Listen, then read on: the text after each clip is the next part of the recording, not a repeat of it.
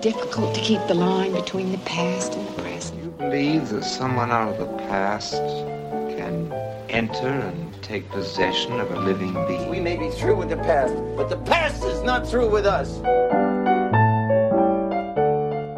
Welcome back to the Next Picture Show, a Movie of the Week podcast devoted to a classic film and the way it shaped our thoughts on a recent release.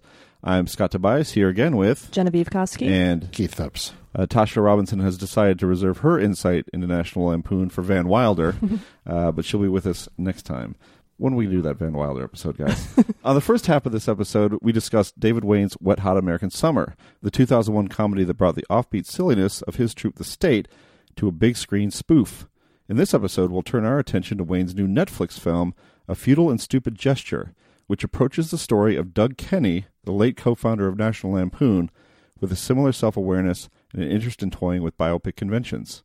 Will Forte stars as Doug Kenney, and Martin Mull stars as the narrator, an older version of Doug Kenney. Together, they tell the story of a brilliant but undisciplined and self-destructive comedy mind who hailed from an upper-middle-class family in Chagrin Falls, Ohio, and went to Harvard, but opted to pursue a career that defied his parents' wishes. Starting with his time at the Harvard Lampoon in the 1960s, when Kenney met his partner in crime, Henry Beard, played by Domhnall Gleeson, and ending with Kenney's death in 1980, A Futile and Stupid Gesture makes the case that National Lampoon was the epicenter of 70s comedy and the wellspring for a generation of comedic talents. When National Lampoon was founded in 1970, there was no market for a comedy magazine, but Kenney, Beard, and their staff and contributors carved out a place for themselves where one didn't exist before. Their success, either directly or indirectly, spawned many talents in the field, culminating in the blockbuster comedy Animal House and its follow-up, Caddyshack. We'll talk about Wayne's take on how it all went down after the break.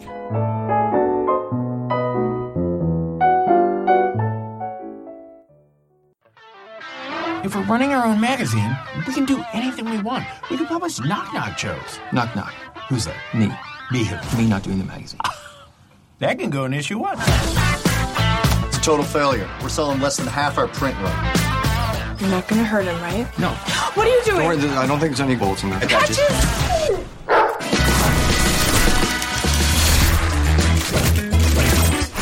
The Mormons are protesting. The feminists hate us. What do we do to the Catholics? Liza Minnelli? We are being sued by Disney. Maybe it wasn't such a hot idea to have Minnie Mouse flashing her tits. She has pasties on. All right, ready, girls? 3, 2, 1. Catherine, I'm the woman you're hitting on. Doug Kenney, Chagrin Falls, Ohio. Live from New York, it's Saturday night. We're barely able to put out a magazine. Then let's barely be able to do something else. The first National Lampoon movie. Laser Orgy Girls. Doug Kenney, Chagrin Falls, Ohio. One of the writers of Animal House. Food fight!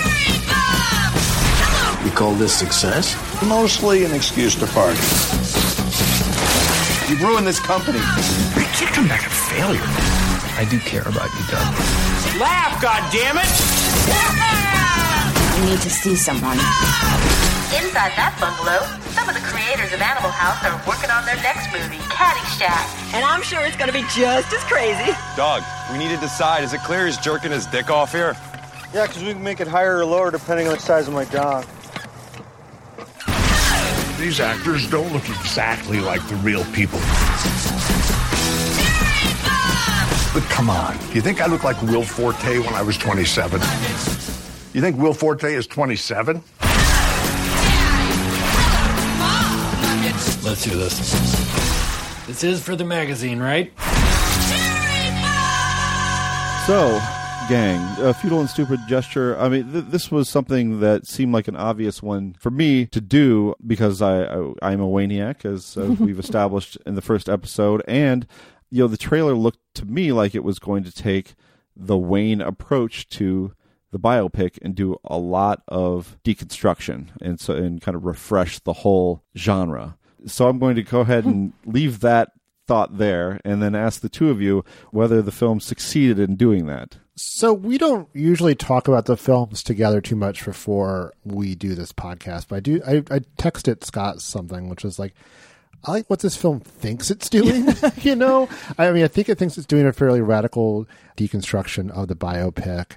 using its cliches, but also commenting on them. And, that's the whole thing about we're only going to focus on these 6 contributors, but all these other people did it. And like, there's text up on the screen, all this sort Here's of all the plot lines we're leaving out. Yeah. And all the things we that are inaccurate in this film. It's like, yeah, I appreciate all that, but it just doesn't work for me, this movie. And I'm not quite sure why. I'm hoping to maybe use this as a sort of a therapy session to get at the bottom of it. But I mean, it's a fascinating subject matter.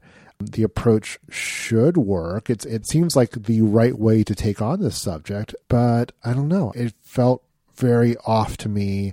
It felt like ultimately the cliches kind of swallowed up the cleverness that they were trying to bring to it. Yeah, it really bugged me that for all the like self-conscious and self-reflexive interrogation of biopic cliches, this movie also indulges some of the biggest biopic cliches without interrogating them, including, Scott, I know one of your favorites, the formative moments, the sort of explains everything. And of course, just the obsession with his parents and their approval. And that isn't approached with the same sort of skepticism or winkingness that the other parts of the movie are.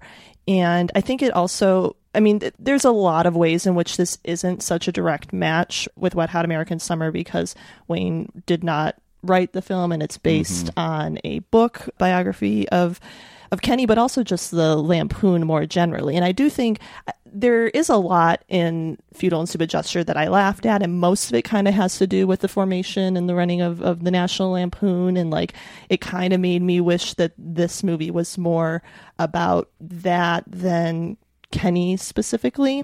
That said, like, I really love Will Forte and I liked his performance here. I liked a lot of the banter between Henry and Doug, and I thought that relationship was sort of the heart of the movie that did work, where the parental, approval stuff did not. So I didn't hate this movie. Like, there's a lot of it that I like, but it did feel like it didn't quite get a passing grade, or it just got a passing grade, but it didn't pass with flying colors. Yeah, I'm pretty much on the same page with a few of you on it. I just think it doesn't pull it off. I think the moment my heart really sunk was, if you recall the film Walk Hard, which I think we can all agree is an absolute spoof classic at this point, which was a rigorous mockery / deconstruction of the music biopic, but just biopics generally. But one of the quotable lines from that film is "Wrong kid died," right? Yeah. And that is taken on its face in a Futile and Stupid Gesture, a moment that is so cliched that you'd think that of all people that David Wayne would be the guy to recognize that and unpack it, and he doesn't do it. And I guess the problem you run into, though, is dealing with a real life. You have certain obligations, and you can't treat everything, a real life that ends badly. Yeah. You can't treat everything with lightness and, frippery, and you do have to find some way to ground the story, and that's how you do that here. But I'm with you. It doesn't work. It's hugely challenging what he's trying to do, because that instinct to break things down is present, and it does pay off in certain respects. I mean, I like the idea, the acknowledgement that the people they've cast in all these roles of famous stars don't look at all like their parts. I think that's a clever. Again, or that there were no black comedy writers and only one woman comedy writer. Like like that. Like, that's the kind of stuff that I liked about this movie's approach, is to have that kind of commentary. But at the same time, you feel like the movie is trying to be almost like a Boogie Nights-esque or something, like a big sweeping movie about an important scene, the comedy scene, set against changing times and an upward and downward arc. I want to loop back to something that Genevieve says, which is, I also very much like Will Forte, and I think he's got some real depth to his acting, like on Last Man on Earth, but I do not like him here. I don't. Really? I thought it was way off, and I think it actually. I'm not even sure it's like his fault necessarily, but I think, I'd like to see Will Forte in a David Wayne movie that's not this, because I think those are two sensibilities that go well together. But there's just sort of a sweetness and an absurdity to what he does well with comedy, and it doesn't match this character at all. This sort of self-destructive person. Like, he's portrayed as sort of like this kind of a naif who finds himself through comedy at Harvard, and 2 beats later, his personality hasn't changed at all, but suddenly he has a huge drug habit and he's a philanderer, and it's like there's no progress there at all. He's still kind of doing sort of this sketch character flatness to Doug Kenny. To me, there's just not a lot of depth to what he's doing there or what the film's doing. And that to me really took me out of the film. Yeah, there's a lack of depth. I mean, the performance doesn't work for me either, but I think the conception of the character is just not, it just seems remote to me. Well, I'm actually the point, I think the large point I'm trying to make is that Wayne and Forte are naturally warm. Their humor is warm and gentle and humane. National Lampoon is not. National Lampoon is scathing and cutting and blacker than the blackest night. A comedy of sort of borderline nihilistic comedy, and I thought it was interesting to bring them together. And I think it's kind of an oil and water situation with this movie. That's a good point. I mean, I guess I would argue that. And I will say what I liked about Forte's performance is how much it reminded me of Tandy from Last Man on Earth, which I think is a character who is not sweet, and there is definitely more edginess in the writing around that character, and I like the way he blends them on Last Man on Earth, sort of this like really detestable guy that has an innate sweetness that almost not quite makes up for how terrible he is. So he's trying. I think Tandy's trying. Yeah. So maybe admittedly, maybe I was kind of carrying that perception or of that performance and applying it here. But I really feel like the problems with that character are more in the writing than they are in the performance. Yeah, maybe that's true. I mean, ultimately though, I didn't feel this character was taking an emotional journey that I was not engaged in, and ended up being... Well, and the way it ends is it's like a weird story to tell because of the way it ends, and it's very abrupt, and I feel like this movie's attempts to apply some sort of closure to his life is where it just completely stumbles and falls apart. I hated the final scene so much. I did the food fight? Oh, that was rough. It was played so mawkish. Yeah. I thought the idea of having Martin Mull as the present day Kenny was a really interesting idea, and I love Martin Mull, and it's great to see him. So I thought that was when it came closest to working. I thought was that narrative device. Yeah, it's very clever. I think what's missing for me again to get back to the Kenny character in his state of mind is that I think that there's an insight to be made about that relationship between comedy and darkness and depression and the ups and downs of these types of personalities. Not to mention these personalities coming together and clashing. I mean, we all have had firsthand experience with that. Keith especially, of being around the Onion staff. I mean, certainly at that original bunch in the mid 90s. I mean, that was there was just a lot of people who were in various states of psychological duress, just barely putting together. And the comedy was brilliant. The comedy was brilliant, but I mean, you'd have one of them who would literally be curled up under a desk. I felt privileged to be there, and sometimes also a little scared. And out of that dysfunction and pain and depression and darkness, somehow deadlines got met and papers got produced. Maybe that's why I like the Henry character so much, and I like their relationship so much, because he is the get stuff done part of that duo, and he is more grounded but no less comedically brilliant, and I just having him in the mix. It just gives an interesting reflection of Kenny's approach to comedy and what's behind it and his issues. And I don't know, what really works for this movie is the Doug and Henry relationship. I agree. You make a good point, and there's a moment in this film when Henry decides he's not having fun anymore, and he just promptly starts packing up. He said he would stick out as long as it was fun and until they got paid, to be very blunt about it, until they were bought out.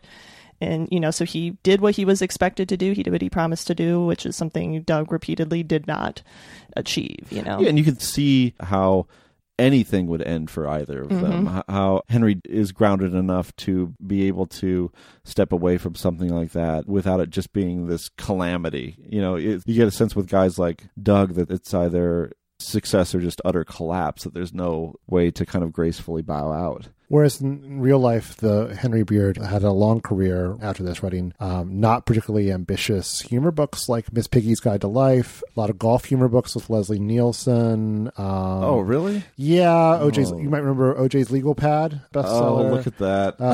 Where's Saddam? So many. Yeah, I mean, apparently he did very well for himself by them, but I think maybe he felt like he got his counterculture licks in early on. Mercenary. Yeah, look at that. There's a gap between Board of the Rings and then Miss Piggy's Guide to Life. That's a solid 20+ year gap between those books. But wow, I didn't realize that that's where he went. He did not go on to Saturday Night Live and he probably doesn't give a lot of interviews, and he just kind of lives his life. It seems like, based on this movie, a very Henry Beard thing to do. Well, we did talk about how Wet Hot American Summer did improve for people over a long period of time, over a period of years and decades. So maybe the space between now and our next segment, making connections between the two movies, maybe in that period, we'll appreciate this movie a little bit more. So we'll be right back after this break to talk about the connections between Wet Hot American Summer and A Futile and Stupid Gesture.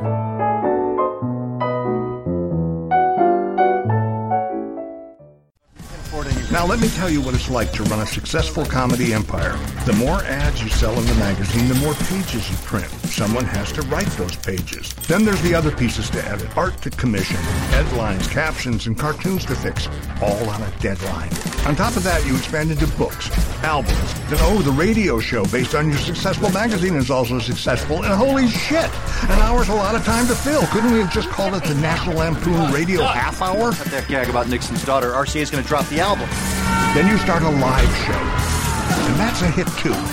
Yes, I know success is a great thing that we all want, but I'm trying to explain why maybe you can't handle it. To deal with the stress, you smoke dope, but that makes it harder to meet the deadlines, and someone else has to pick up the slack. How much time did you spend on this coupon? Well, shit, maybe a little LSD for inspiration would help, but now it's 5 hours later and you're still tripping and that thing you wrote makes no sense, even to you. You feel bad about letting your partner down. Not that one. No, that one. No, well, that one too. Doug! Listening to me? You probably shouldn't stay out so late, but you want to prove that you can run with Chevy and Belushi. Tony slept with O'Donoghue's girl, and now O'Donoghue won't work with him. Ann says you're all sexist, which is true, but that's not the point. And oh right, the magazine circulation is how high now? Doug. You'll just be over here in your office. Now it's time for Connections, when we bring these two films together and talk about all the things they have in common. And one of the things they have in common is a huge cast, which I guess is kind of a feature of all David Wayne films, but definitely is the case with A Futile and Stupid Gesture and Wet Hot American Summer, which both have huge casts full of recognizable faces, or in the case of Wet Hot American Summer, future recognizable faces. Maybe there's going to be some people I didn't know in the new film that are going to take whose careers are going to take off as a result. I'm not really convinced, but this Domhnall Gleeson kid, he's going places. Starring in a little sci-fi series. Okay, what's it called again? Star Trek, I think. Oh yeah, I think so.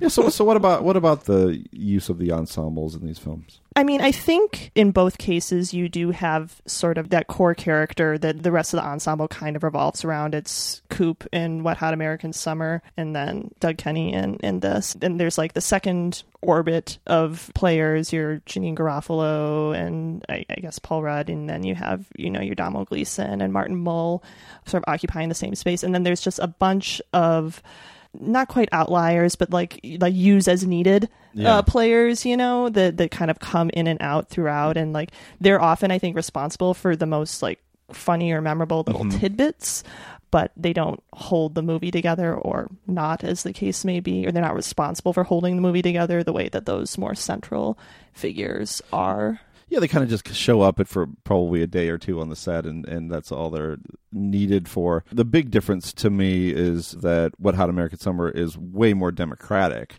because it's basically decentralized. Yeah, despite much more so. Than you could say that somebody like Coop would be the lead character, but you could also say that so is Garofalo because she's the camp director, which is a big risk on the part of Wayne and Showalter to write a script without a true main character or a true focal point. This one has that, but the cost of it is that you have people kind of turning up as John Belushi or Chevy Chase. Chase. I really enjoyed Joel McHale. Chevy Chase was very clever casting choice. And even a bigger role like Tony Hendra, played by Matt Lucas, they just don't have the time or the space to make the kind of impact. I'll tell you who does, though. Who's that? I could watch a movie with Tom Lennon as Michael O'Donoghue and Natasha Lyonne as Ann Bates. That's a spinoff I wanted. I kind of wanted to follow them around instead of Doug Kenny. Yeah, that segment introducing the 4 or 6 characters that they opted to focus on, like that was maybe my favorite sequence of the film, just in terms of like, and now we're going to watch these funny people be funny in different ways. You know, that's what I want from this kind of comedy ensemble. Natasha Lyonne's intro is so terrific. Yeah. Responding to catcallers, right? Is that her? Oh god, that's funny. Did you guys catch the Paul Rudd cameo? In like a photograph, in right? the yearbook, he was the nobody. Yeah, gotta have him in there somewhere. I would have liked him more. And the nice thing about the movie is that it doesn't really care that much about matching the perfect actor. You know, you've got Seth Green as Christopher Guest. those two don't look too much alike. You know, the big difference here is that most of the ensemble in Futile and Stupid Gesture is tasked with portraying real people who we have varying levels of familiarity with already. So there's sort of restrictions to their characterization that some respect more than others. You know, that I like Joel McHale's Chevy Chase performance. Like it's really funny, but it's not like really a Chevy Chase impersonation. Yeah. You know, the way that say John Daly's Bill Murray impersonation. Yeah. In Wet Hot American Summer, the characters, their comedic persona is specific to what they're doing in that movie, not any perceptions we already have. Yeah, but there's absolutely zero limitations as to where they can go with the character. We can have a cook who has these Vietnam flashbacks and hallucinations, and you don't have to be true to any real person to create that character, and so it is a problem for sure. And the women who have to play his wives, I mean, those are just utterly thankless roles, and again, a chance to point that out. Yeah. Failed. I mean, that's kind of the nice thing about having this device, is that things that are a problem for you when you're making a biopic, you can say, look, I know that this is a problem, and like I'm you pointing already it out to addressed a gender issue. Like multiple times, actually, you've addressed like the sexism element of Lampoon, but then to just leave these female characters, probably the most important female characters in the movie, with apologies to Natasha Lyonne's performance, like they really don't get anything. Yeah. One of them's neglected and then leaves, and then the other one's also neglected. And stays. The end. Yeah. It's a matter of time and emphasis, I guess, but these are thankless roles. I mean, if you're going to make that argument, like, why did you need to include both of his relationships? You know, if it's a matter of time, like if you're not going to do something interesting with it, don't bother. Yeah, you don't have to. Yeah, one doesn't want to tell a movie what to do, but but if you want to emphasize what's good about the film, maybe spending some of that currency more toward capturing how the magazine was put together and how it developed and what sort of issues they put out into the world, and I think all of that process stuff could have been both fascinating and full of fun, right? Yeah, allowed us to spend more time with that little group, that we like. Like, A Futile and Stupid Gesture cast almost feels too sprawling, just because of like the scope of the life it's trying to tell. And if it was more focused on the Lampoon, it would maybe bring that in a little bit and allow this ensemble to maybe do a little more than these like one or two memorable moments that they each get. So what about the handling of period? These are both period pieces. Wet Hot American Summer takes place in 1981. This takes place, I guess, from a range of about late 60s to 1980. Late 60s to 1980. And so there's a lot that has to be invested in both in terms of period detail. How do those pay off, or how would those two things relate? Well, I think they're going for different approaches to period, but I mean, Wet Hot American Summer feels very right. It feels like taken from period photographs. It feels like they got the detail right. They kind of fussed over it. I think it's more of a costume party approach with the period details in Futile and Stupid Gesture, which I think is probably more in line with what they were kind of going for with the sort of meta biopic or whatever, but I find it less appealing visually and less effective. But I think if they really did want to do the Boogie Nights thing, they could have kind of brought the verisimilitude of Wet Hot American Summer over to this, but they don't really. in Futile and Stupid Gesture's defense, like there is sort of a higher degree of difficulty in terms of the expression of the period, not just because we are covering a passage of many years, but the movie is just bigger. I mean, Wet Hot American Summer is all in the camp, like you only have to, and I guess in the town, but you really only have to address like what that one place looks like at that time and what the people in that place look like, as opposed to what many different places across, many different settings and different periods of time, look like and express their era. Harvard, New York, Los Angeles, Hawaii. Yeah. What did you guys, this is a little bit of a tangent, but somewhat connected. What did you guys think of the transition from New York to LA, walking out of the club in New York onto the soundstage in LA, then just like taking off their clothes? I liked it. Yeah, that's clever. I mean, we've been mostly bagging on this film, but it's not. Yeah. It's okay. I just wish it were better. Yeah, there's lots of parts of it that are good. I just tend to harp on the things that don't work in it. But in terms of the period, it is done on a bigger scale. It does have to cover a longer period of time. But you think about how much just a shirt in Wet Hot American Summer, or a brand that no longer exists, or just little things like that, how much they pay off and accumulate and give you this really immersive feel for the period that's so critical to that film's success. This feels too much like a generic period piece rather than something that's been fully invested in the same way, in terms of just making those specific details of production design and costumes pay off, in terms of just giving you some more laughs, and then also making it you just feel like you've gone back in time. It kind of fails for me in that respect. Another connection between these two films is meta-comedy. Mm-hmm. Again, something I'd hoped for more of, and A Futile and Stupid Gesture was more acknowledgement and more meta-humor, unpacking the conventions of the biopic, which I think is something that Wayne just does so well. I mean, as well as anybody. So why not as much here? Yeah, it kind of felt like everything done in this was done better in American Splendor, frankly. Yeah, but I mean, did that have the same level of meta humor, or was meta humor really a? I mean, you can't. Well, they had real Harvey Pekar. That's true. And, interacting with fictional Harvey Pekar. Yeah, that's true. Not an option here. American Splendor was a title that was brought up as a possible pairing with. And I read a thing where Wayne said it was definitely one of the inspirations for this film as well. That makes a lot of sense.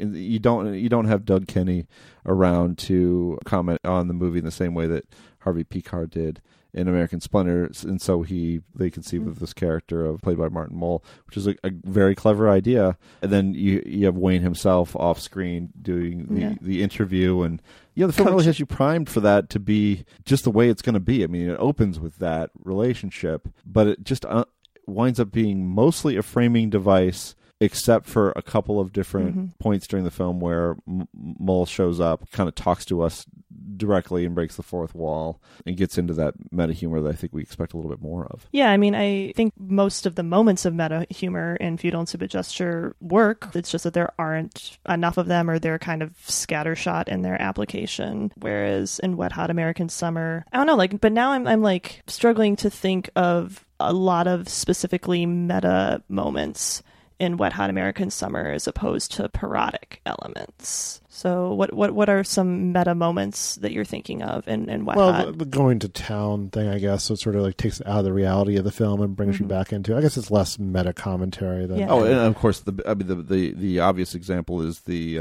coach giving the speech to of course, yeah.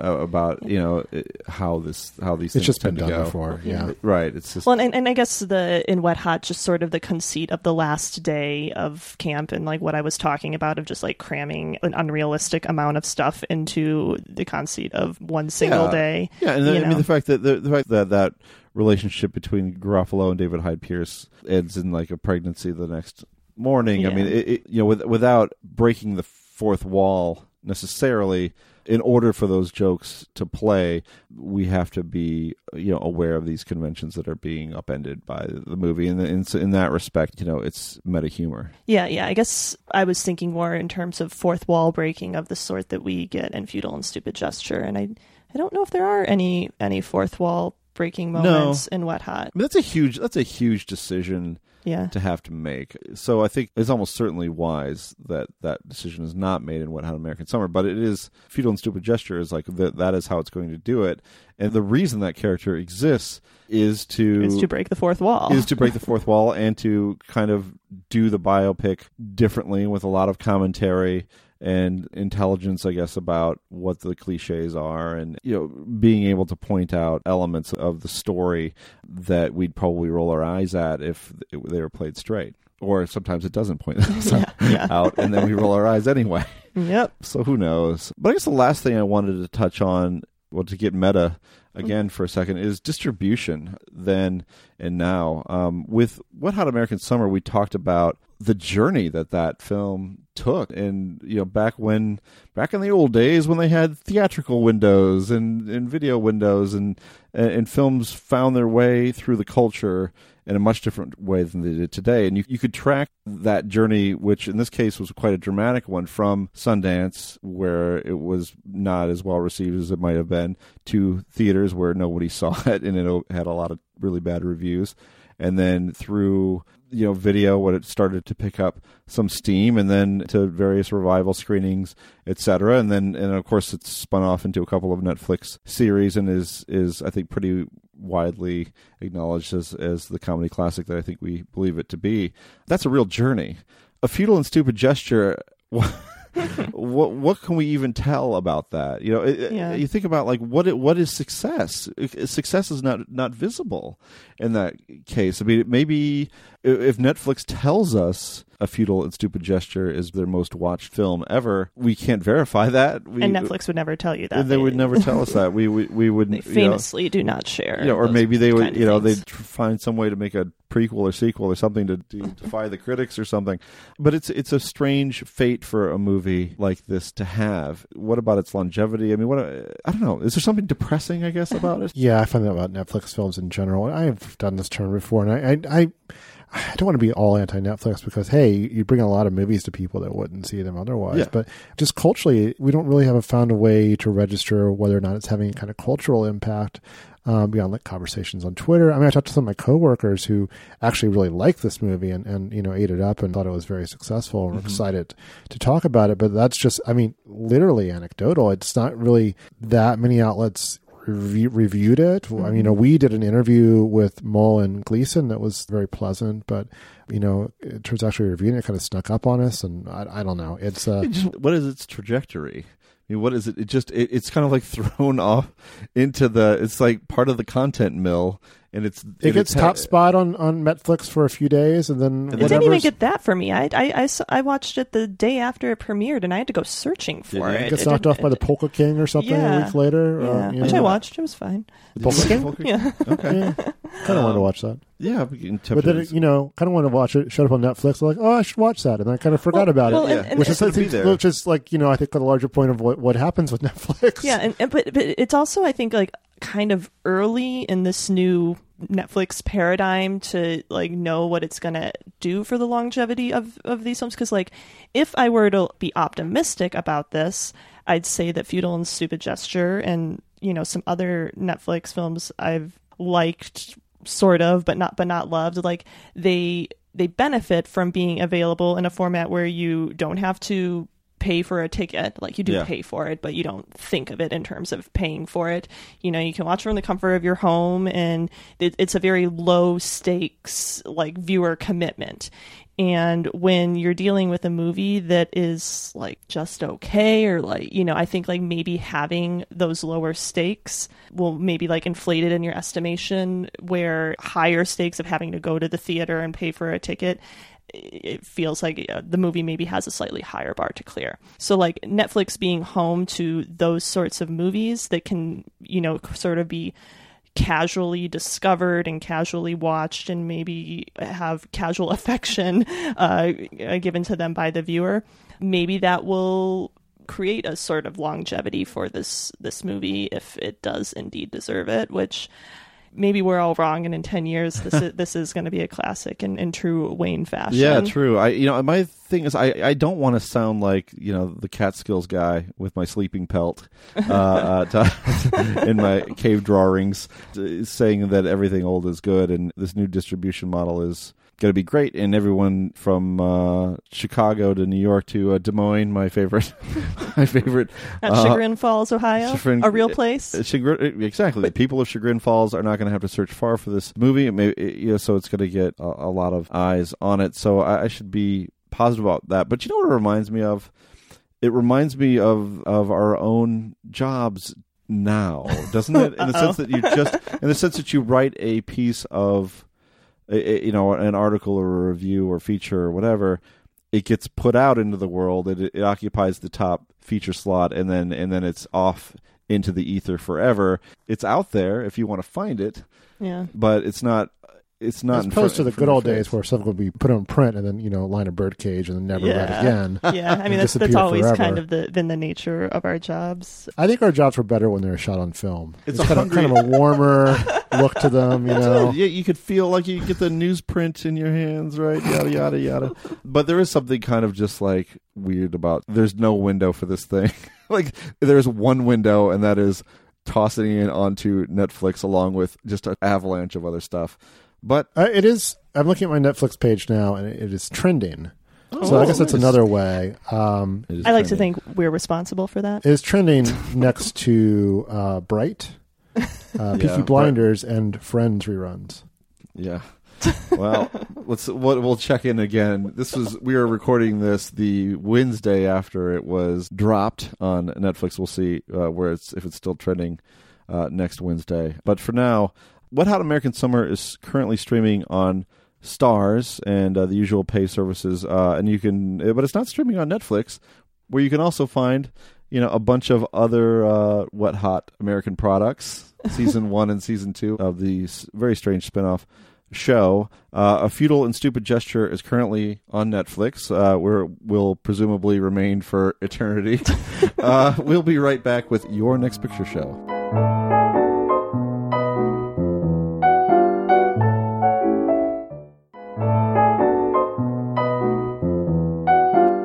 Finally, it's time to catch each other up on films or film-related items we've seen in the interim since our last podcast.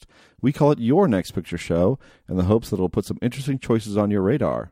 Keith, what in the film world has been good for you lately? I ended up watching a lot of interesting stuff this last month, and I'm going to tell you all of them right now. No, I'm going to say one thing that maybe isn't on a lot of people's radars is that back in December, Olive Films, a Chicago-based company that puts out nice Blu-rays of movies that might otherwise fall through the cracks of the Blu-ray world, put out a really nice restored edition of Elaine May's first film, A New Leaf, which kind of had a troubled production, didn't really get seen that much, picked up a following over the years, but like a lot of Elaine May's movies, has been kind of hard to find lately. You can find Ishtar, the still divisive Ishtar, is fairly easy to track down, and I think if you share some of our sensibilities, you'll agree. It's actually pretty good. Yeah. It's not great. Its first half is great. Yeah. Second half, I don't know. Yeah. But Heartbreak Kid, her best film, was a huge hit. You can see the remake very easily, but the original is not easy to see. This one, however, it's on Blu-ray, and maybe it'll turn up some other places there. But it's worth shelling out for it. It's a ultimately sweet dark comedy starring Walter Matthau, cast a little bit against type as a person of an aristocratic background, but very much in type as sort of a wastrel slob misanthrope who the movie is put into action by him realizing he's spent all his money. He has no money, and he's sort of gleefully informed by this by a lawyer who is happy to see his downfall. So he schemes to wed and then kill a woman with a fortune played by Elaine May. But true to the film's title, there is a little bit of a new leaf turned over at some point, but that is saved until very close to the end. And most of the time, it's just Walter Matthau being a curmudgeon and scheming to get some money in the worst way possible. It is a delight. It's not a perfect film. The last, it kind of bogs down toward the end. There was originally a 3-hour cut that Elaine Elaine May fought to release. I can't imagine that being better than this, which is actually quite good in its current form, although I would love to see May's version at some point. But that's an Elaine May film I haven't seen, though I love The Heartbreak Kid, and she has, it sounds like it's caustic, which is that yeah, the right word? she has that caustic. sensibility. I like her comedy cuts pretty deep. It does. It's kind of daffy, and there's a sweetness to it ultimately, but it takes a long way to get there. And the best sequence involves Mathau coming in and finding that her house is full of these servants, led by Doris Roberts, who's hilarious, who's just taking advantage of her, taking advantage of her money, just writing checks for themselves and living this whole lifestyle by sponging off of her. And him being even as a person of a very low character, being shocked by this discovery. Sounds like an Elaine May film. Genevieve, how about you? Well, I wanted to recommend a film from 2017 called Marjorie Prime. This is a speculative fiction take on the talking head indie drama, directed by Michael Amareda and adapted from a play by Jordan Harrison, starring the great Lois Smith as Marjorie, an aging woman with degenerative memory loss. She lives with her daughter and son-in-law, played by Gina Davis and Tim Robbins, who provide Marjorie with a hologram to talk to, a hologram that takes the form of a much younger version of Marjorie's dead husband and is played by John Hamm. The hologram is sort of a blank slate software that learns and adapts as it converses with people, and thus exists primarily as an embodiment of Marjorie's imperfect memories of her husband. The concept sort of expands from there, but I don't want to spoil it, so I'll just say that as befits an adaptation of a play, this is a very dialogue-driven film that lives and dies by its performances, and luckily Marjorie Prime has 4 excellent performances at its center.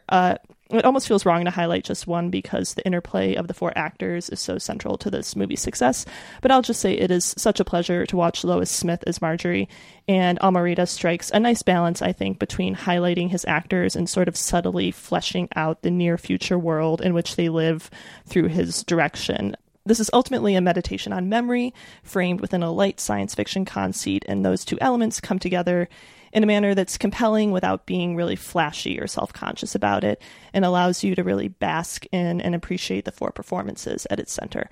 I approached this movie with mild curiosity and came away from it pretty enamored, so I'd suggest checking it out. Amazon Prime subscribers can stream it free there, and it's available to rent pretty much everywhere else. Marjorie Prime. Did you see this? Marjorie Prime you can find on Amazon Prime. Shouldn't be that hard to remember.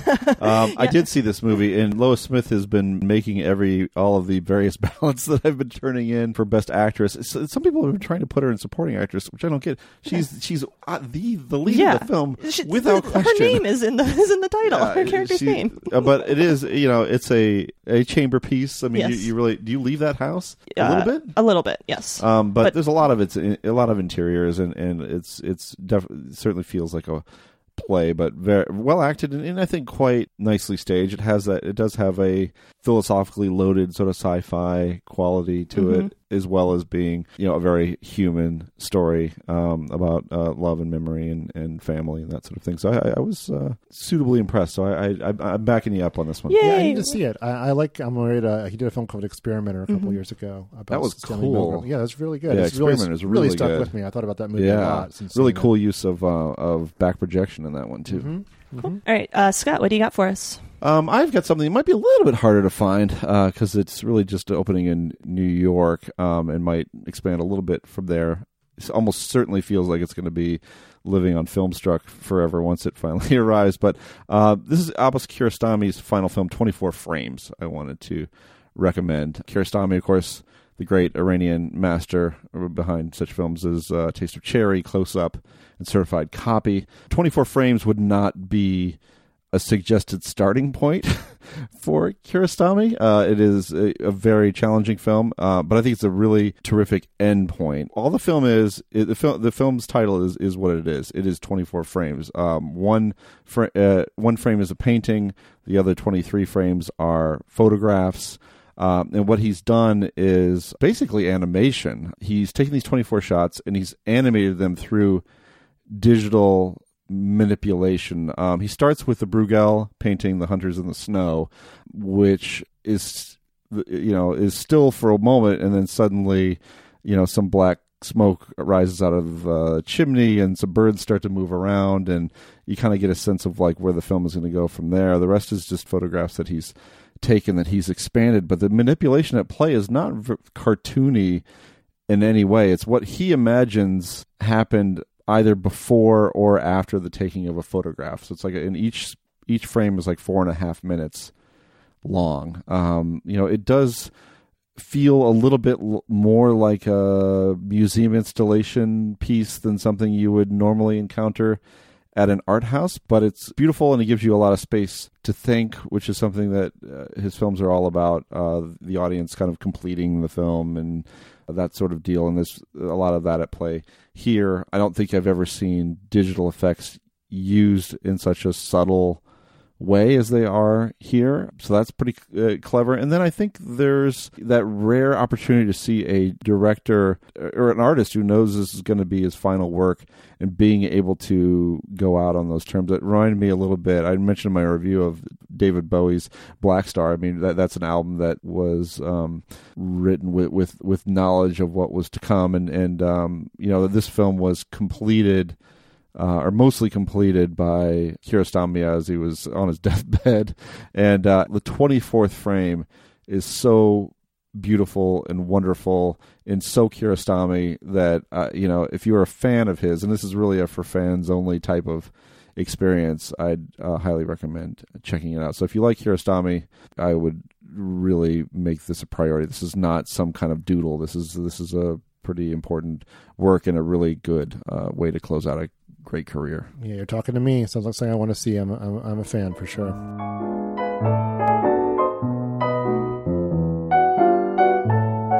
And that's it for this week's edition of The Next Picture Show. Our next episodes come out February 20th and 22nd. Genevieve, what are we discussing? Monsters have historically been good for Universal Studios, which owes much of its early success to two waves of monster movies. The first, in the early 1930s, brought us Dracula, Frankenstein, The Mummy, and others. The second, ushered in by The Wolfman in 1941, gave Universal another boom period filled with sequels and crossovers. But by the 1950s, monsters weren't packing them in like they used to, and it had been a long time since the studio created one memorable enough to stand beside its most famous creations. That changed in 1954 with the release of Creature from the Black Lagoon. Directed by Jack Arnold, the film put a contemporary science fiction-inspired spin on the monster movie formula, sending some ill-fated scientists to the Amazon in search of the missing link between land and sea animals. They find it, and then some, in the form of the Gill Man, a kind of human-fish hybrid who menaces them and, in the climax, kidnaps a fetching expedition member and takes her to his lair. That film, and the finale's sexual subtext, made a deep impression on Guillermo del Toro, whose 2017 film The Shape of Water works as a kind of fairy tale extension of Arnold's, imagining another Gill Man, this one taken out of his natural habitat and brought to a lab in 1950s Baltimore, and the consequences of him striking up a relationship with a mute custodial worker. The latter couldn't exist without the former, and both in their own way offer reflections of 1950s America, the limits of science, and who gets a voice in determining the direction of history. In the meantime, we'd love to hear your feedback on this week's discussion of Wet Hot American Summer, A Futile and Stupid Gesture, and anything else film-related you'd like to talk about. We want to include your thoughts on future episodes of the show. You can leave a short voicemail at 773-234-9730 or email us at comments@nextpictureshow.net. We may post your response on Facebook for discussion or read it on a future episode of the show. Finally, before closing out this week's episode, where can we find everyone these days? Genevieve Koski. You can find my work at the culture section at vox.com, and I'm on Twitter at Genevieve Koski. Keith? You can find me at uproxx.com, where I'm editorial director of film and television, and you can find me on Twitter at kphipps3000. And our absent co-host, Tasha Robinson, you can find her on Twitter at Tasha Robinson, and she's film and TV editor at TheVerge.com. She'll definitely be on our next episode. You can get your Tasha fix. Then I'm Scott Tobias, and you can find me on Twitter at Scott_Tobias, and you can find my work in the New York Times, Washington Post, Vulture, where I just published a gigantic list of Francis Ford Coppola films ranked. So that you can pretty simple undertaking. Work for your you, way huh? through that, or I will just about to publish that anyway, depending on when you listen to this. And I'm the editor-in-chief of the Oscilloscope Musings blog, which just posted a humdinger of a piece about the branding of Werner Herzog. So please check that out if you get the chance. You can stay updated on the Next Picture Show by visiting nextpictureshow.net. via Twitter at NextPicturePod, and via Facebook at facebook.com/NextPictureShow. And if you haven't subscribed to the show on Apple Podcasts already, please consider it. Apple Podcast subscriptions are an important part of getting podcasts more prominence and more listeners. And while you're there, we appreciate every rating and review. Every thumbs up helps us find new listeners and keep the show going. Thanks to Dan the Snake Jakes for his assistance producing this podcast, and thanks to Genevieve Koski for providing recording space at her home base, Genevieve Koski's apartment. The Next Picture Show is proud to be part of the Film Spotting family of podcasts and the Pen and Play Network. Please tune in next time. And every morning when I'd awake was a smile upon my face. I'd take a look around and I'd say, I fucking own this place. And if I fall off a cliff, and I'm saying if, it was just what I wanted to do. I had the time